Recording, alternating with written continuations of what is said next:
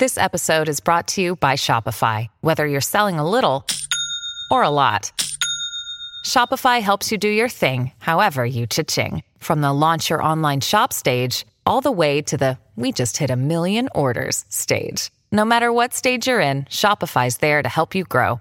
Sign up for a $1 per month trial period at shopify.com/special offer, all lowercase. That's shopify.com/special offer. I look at the food as like songs. I look at the restaurant as like an album. So I'm trying to make the best album.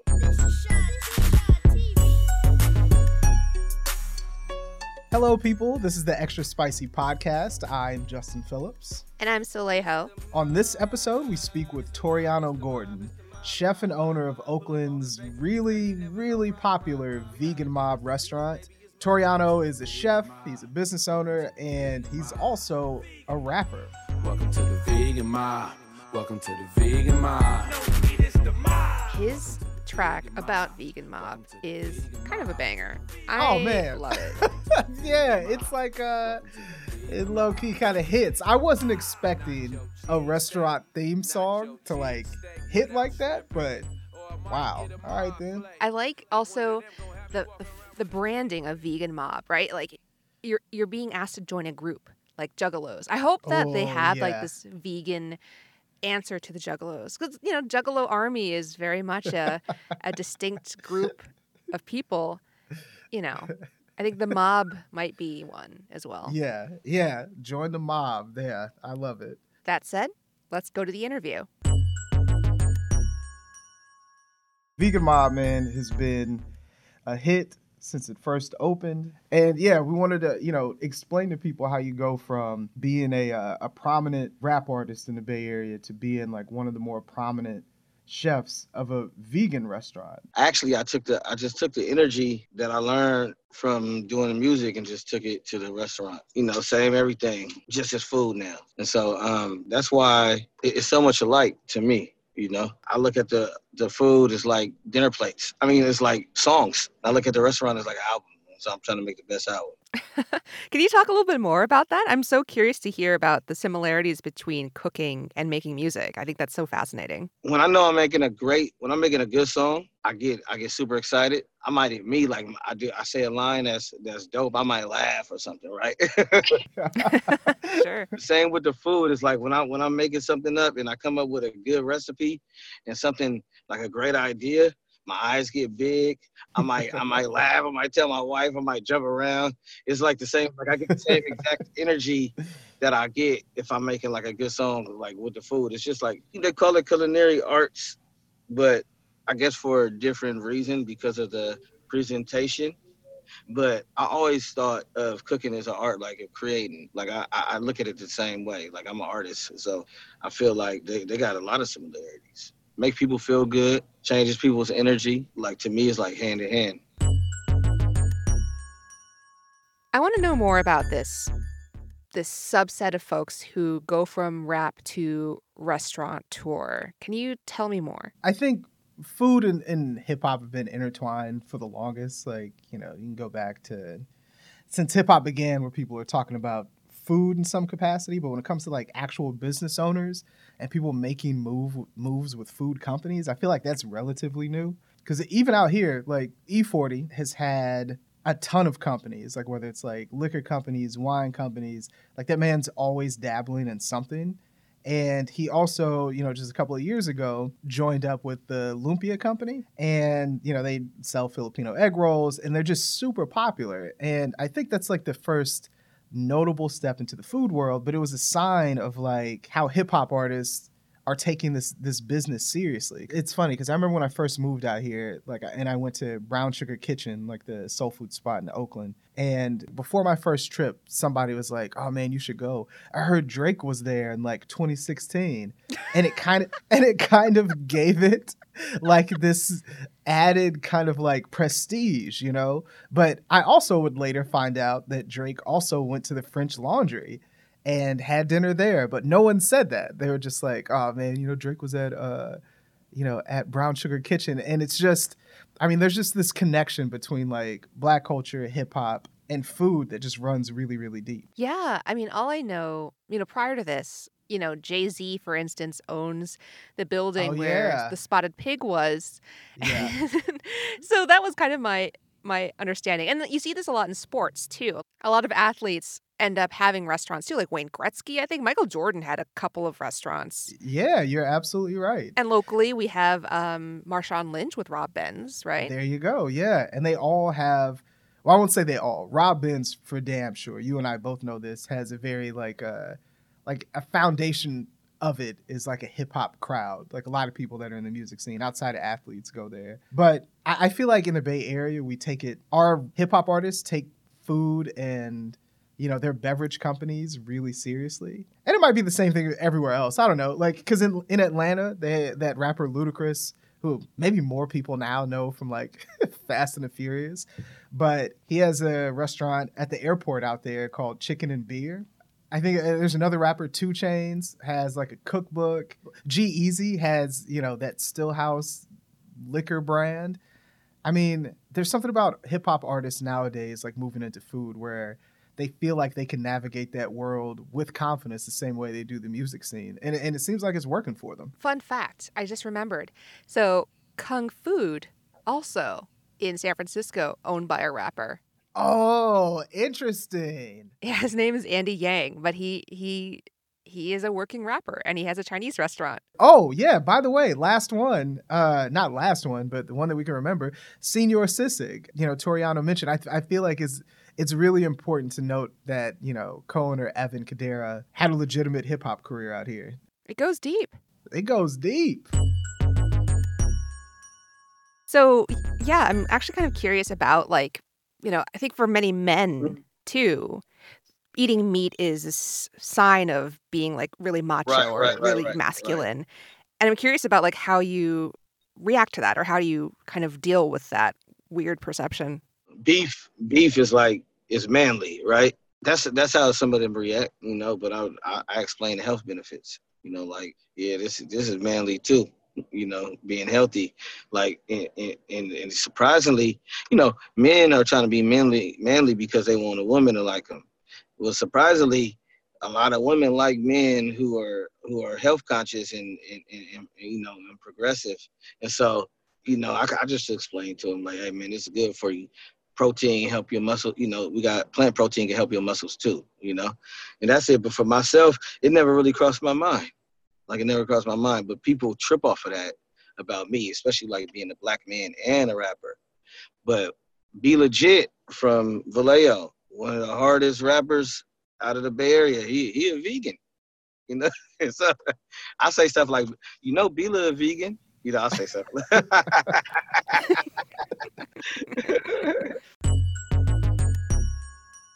That was a super interesting answer from Toriano. I love that you brought that up. Like, explain to me what you're asking. I don't know. I mean, when I think about broad American politics, there is this really interesting thing going on about meat and men that is very ideological.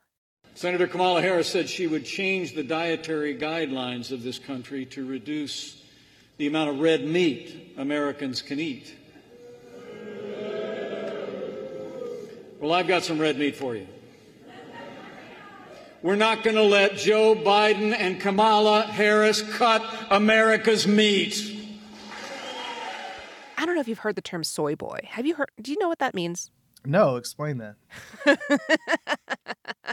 So, soy boy is a derogatory term used by sort of like right-wing men, usually white men, who are directing it towards like the cosmopolitan, effeminate man who might be a vegetarian or has eaten too much soy and has like estrogen like heightened in his body. God. Yeah, it's like this weird like macho thing, right?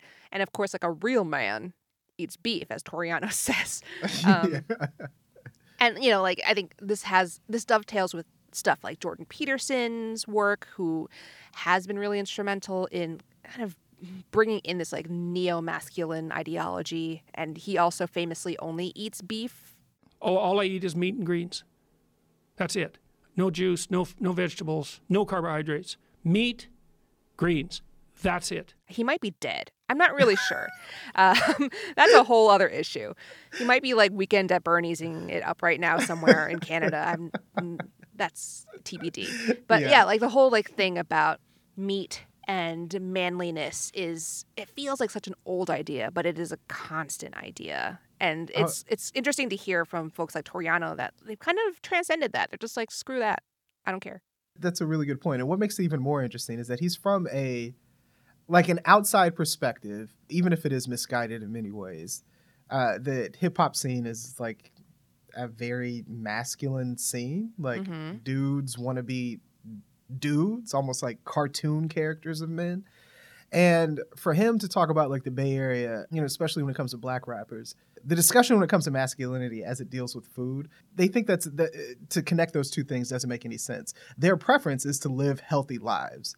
And if someone deems that not being masculine, they don't give a shit. Right. Like being alive to like watch your kids grow up is more manly to them. I mean, especially when you think about the sort of disproportionate rates of diabetes, hypertension in the black community, and how veganism has become more and more of a presence in culture, right? Like as a reaction almost to that, to like the food system and to the prevalence of processed foods and like meat in the diet that that give you like these really bad health outcomes. Veganism itself is something that I do think, like a lot of black people are starting to learn more about, if they weren't interested in it before. And vegan soul food, especially for ones that are familiar with that food, it's an easy transition for them into that world because they can identify dishes, even like identify some flavors, but the base things that may not have been great for them in terms of ingredients are replaced by something that is. So it's this, it's just this easy path to transition into healthy, healthy eating. And I just think it's cool. I really also enjoyed his point about how, like women like a man who takes care of himself. Yeah. I mean, just take care of yourselves, people. That's it. I feel like a lot of artists are starting to think about their diets. Like, it's not like it was in the mid-2000s when I think people really didn't care about what they were putting in their bodies. But now it seems like they are. Can you explain that kind of transition, that evolution in the rap game? I think part of it has to do with Dr. Sebi, being that he was a black doctor, and then it was brought like into a lot of people were aware from like Nipsey and and just the internet. You know what I'm saying? For me, like before that, I was already onto it. I've been like that for years. Like I've been trying to eat healthy. Like I stopped eating pork. You know what I mean? I do this. I've even experimented with veganism, but I wasn't good at it. You know what I mean? I was like, oh, no, this ain't working. But with these substitutes that came along and things like that made it much easier to do. But I think just like awareness to people who are starting to tell, just kind of bring it to your attention. It's cool. So like that's why Vegan Mob is dope, because I'm the owner and they see and it has this certain type of food and they're like, okay, it's cool to be vegan. It's cool to eat healthy. We got Be Legit up here. We got this rapper Sido. You know what I'm saying? There's graffiti on the wall. We got Jack on the side. You know what I mean? Okay, just hold up real quick.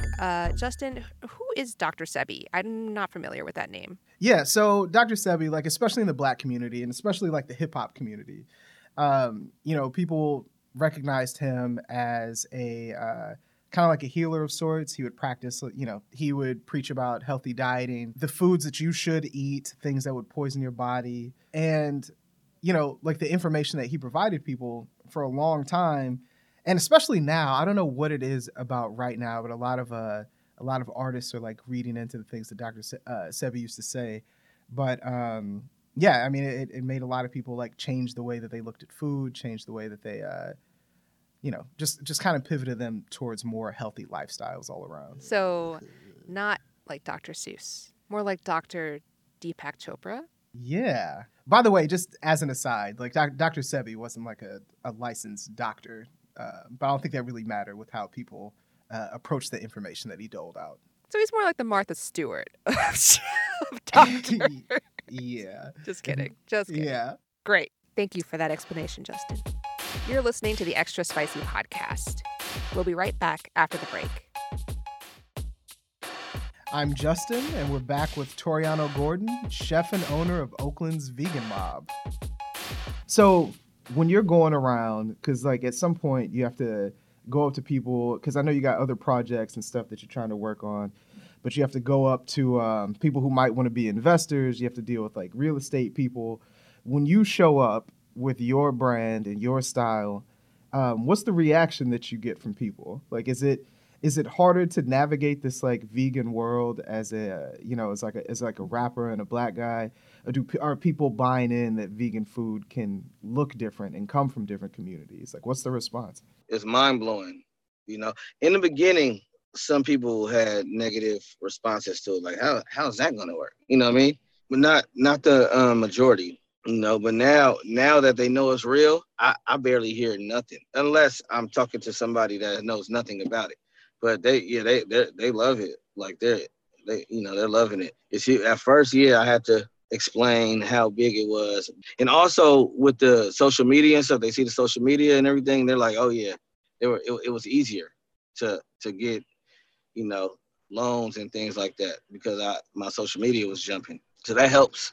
You talked a lot about how you were doing, you know, some outreach or specifically reaching out to people in your community about veganism. But I'm curious about the other way around, right? Like, have there been conversations you've been having in like the broader vegan community about the Black community and Black issues that have been really instrumental in like reconciling those two worlds that aren't necessarily like, you know, opposed, but certainly there hasn't been a lot of connection in the past.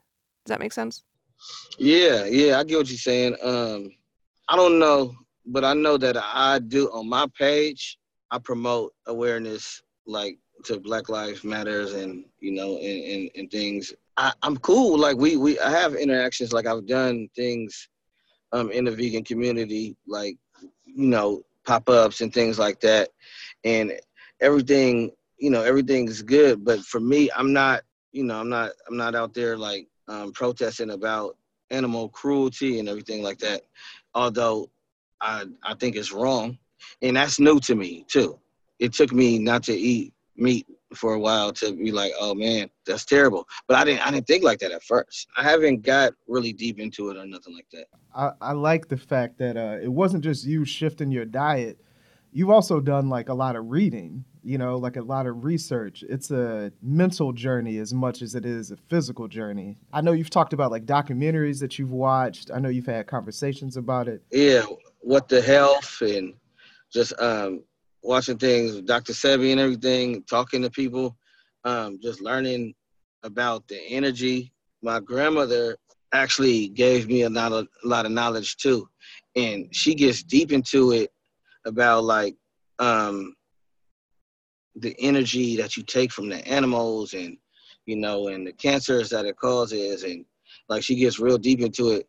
And if you really care about yourself and your energy and your body, you're gonna make that change, you know, after you watch these documentaries, after you talk to her.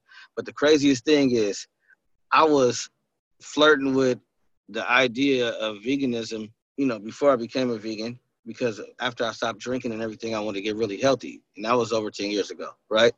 And then we found out that my grandmother is vegan. I never really knew her about nothing, you know what I mean?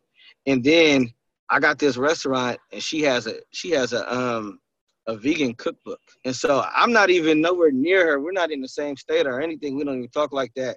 But it shows you how the genes really flow down, you know what I mean? So I've gotten a lot of knowledge from her for when I talk to her, you know, when I get a chance to talk to her and stuff like that. And What the Health and this other one, I think it was called Cowspiracy. Yeah, it show you some crazy stuff. Like people who eat meat will not watch it because they don't know it'll change their mind. That right there kind of trips me out though, because you're saying you don't want to know the truth. That's what I take it as, you know. But there's a lot of knowledge in those documentaries and things. So yeah, I learned a lot from that.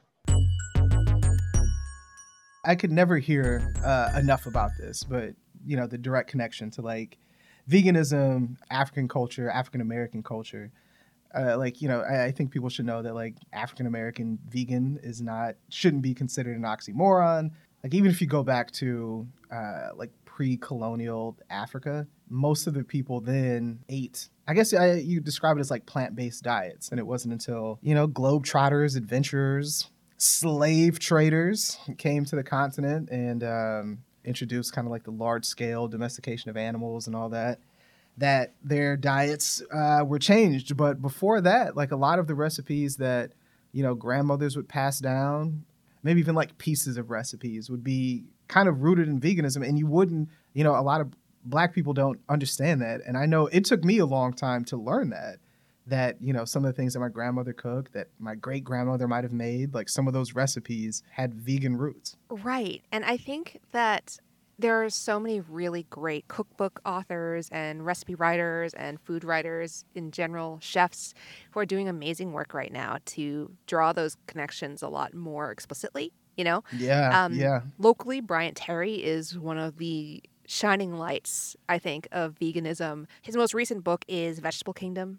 And they're so great. And he also brings music into cooking. Like each of his chapters, each of his recipes comes with a sort of playlist or a suggested music track to listen to as you're cooking, which I think is so wonderful. I mean, the amazing thing about it is that, when it comes to like vegan food and vegan cooking, and it's coming from Black chefs, I mean, I hate to use the word colorful. I feel like that's just such a weird way to put it, but it's an immersive experience because like music, it can't be disconnected from it. It's like the food, the recipes, even if it's a restaurant where you go, because we also forget about like Solely Vegan, which is another Black-owned vegan spot in the East Bay. All these places are just really immersive experiences, and you can definitely get that vibe from Bryant Terry's cookbook. Like if that was a restaurant, that would be one happening ass restaurant. Oh my God, I would die if he opened a restaurant. I'm telling you, his recipes are so good. Hey, Bryant Terry, we know what you should do. I will go to there. Let's do it. Yeah. So that was Toriano Gordon of Vegan Mob. We forget we have such characters in this food scene, and it's really great to get them to sit down and talk to us. It was such a delight. I'm so glad he came on the show. And I'm also glad that we are doing What Is This Nonsense right afterwards. What is this? What is this nonsense? So there is this sushi place that has a Michelin star in Soma, which is a sort of downtown neighborhood. It's really, really close to the Chronicle office, actually. And we recently did a story about how they have these plastic igloos over their outdoor tables. And the manager told our colleague, Janelle, that it was sort of to repel or to keep diners safe, in their little bubble, but also to repel the unsavory crowd that gathers around there. And that's not, I would not characterize the crowd as unsavory, but it was explicitly to shield diners from unhoused people in the neighborhood, right? Period. And so, that was really a lot. and I asked people on Instagram and other social media sites, like, what do you think? How do you feel about these bubbles? And it was a mix, a lot of really passionate responses. For some people, it really dramatized wealth inequality in the city. For others, they were more nuanced. They really understand, like, restaurants are in a bind right now, and they just do whatever they can do to survive. And others are just, excited. They want the bubble. They're very, very, very, very into the bubble. Yeah. So I wrote a story that was just the reactions. It was supposed to just be a collection of reactions, but then I started reacting and I was like, okay, let's just go. Let's just do this. And the headline ended up being like, the fine dining domes are everything wrong with America in a plastic nutshell, which is so me. Your take was spot on. And I think one of the reasons this has resonated so much, at least with me, I remember when I first moved out here, I used to have to describe to people back home what it was like living in San Francisco or Oakland. And I used to describe it as like people out here create their own bubbles. Like you you will literally see people in the city ride bikes, let's say pre-pandemic for sure, ride their bikes across town, have to go through an encampment, just are really tough scenes. And then they'll go straight past that place and then stop at a restaurant and drop, $300 per person on a meal, and then get back on their bikes and ride back past those things and not think twice about it. I can't walk past stuff like that and not think about it later on. Some people can. You basically hit the nail on the head in covering this. It says so much about the city and the country itself, really. Right. I mean, the whole point, too, is that it's easy to say the sushi restaurant is the bad guy, right? Yeah. It's easy to say that this is a political cartoon, essentially, and there are the haves and the have-nots and the morally wrong and the morally right. But what I thought was really important to emphasize was that these places, like the sushi restaurant, are desperate. Many restaurants in the Bay Area, and I'm sure elsewhere, are staying open because of the staff or because they have to pay rent because they're not being taken care of and their staff aren't being taken care of. And, again, like if we had a more robust social safety net to take care of people, if we had a more realistic policy about commercial rent, because no one's making money right now, and if we want to avoid like a mass culling of restaurants, there needs to be something has to happen. Otherwise, what we have are domes. So after that story, as we usually do with news stories, we kind of like put feelers out, like you did, you gathered responses. I reached out to some other restaurant chefs and restaurant owners to get their reaction from the story, which was, the initial story, right? That Janelle wrote. The initial story that Janelle wrote, yes. And a lot of what they said is kind of reflected in what you just said, where these are unprecedented times. And if a dome is what you need to like get people there to generate some revenue, then a dome is what you have to do. Like some were like, it's not my cup of tea, and other ones are like, I get it. Throw anything at the wall to see if it works right now. Again, this is nonsense. It's not particularly funny nonsense, so I apologize this week. Yeah. Although someone did tell me that they thought it would be really cool to hotbox a dome, which I'm all for. See? We would bring it back around until it was like entertaining again. Hotbox and domes. There you go. Although one of the editors like highlighted that comment that I included, and they were like, "Wait, what is this?" Oh no! I'm not about to explain hotboxing. I'm sorry. Oh man, he can show you better than I can tell you. Well, I think that's a great note to end on. Yeah, I think that's perfect. Yeah, so that's all we have for today's episode. Thanks again to Toriano for being in conversation with us. You can read the transcript of our interview with Toriano at sfchronicle.com/spicy. And remember to send us any questions or voice memos you may have about food, life, or anything else for our Dear Spicy advice segment at extraspicy@sfchronicle.com. Thanks everybody for listening. Extra Spicy is part of the San Francisco Chronicle podcast network. Erica Carlos is the producer of the show. If you like the Extra Spicy podcast, subscribe on Apple, Spotify, or wherever you get your podcasts. You can find me, Soleil Ho, on Twitter at HOOLEIL. And me, Justin Phillips, at Just Mr. Phillips. You can support Extra Spicy and great journalism by signing up for a San Francisco Chronicle membership at sfchronicle.com/pod.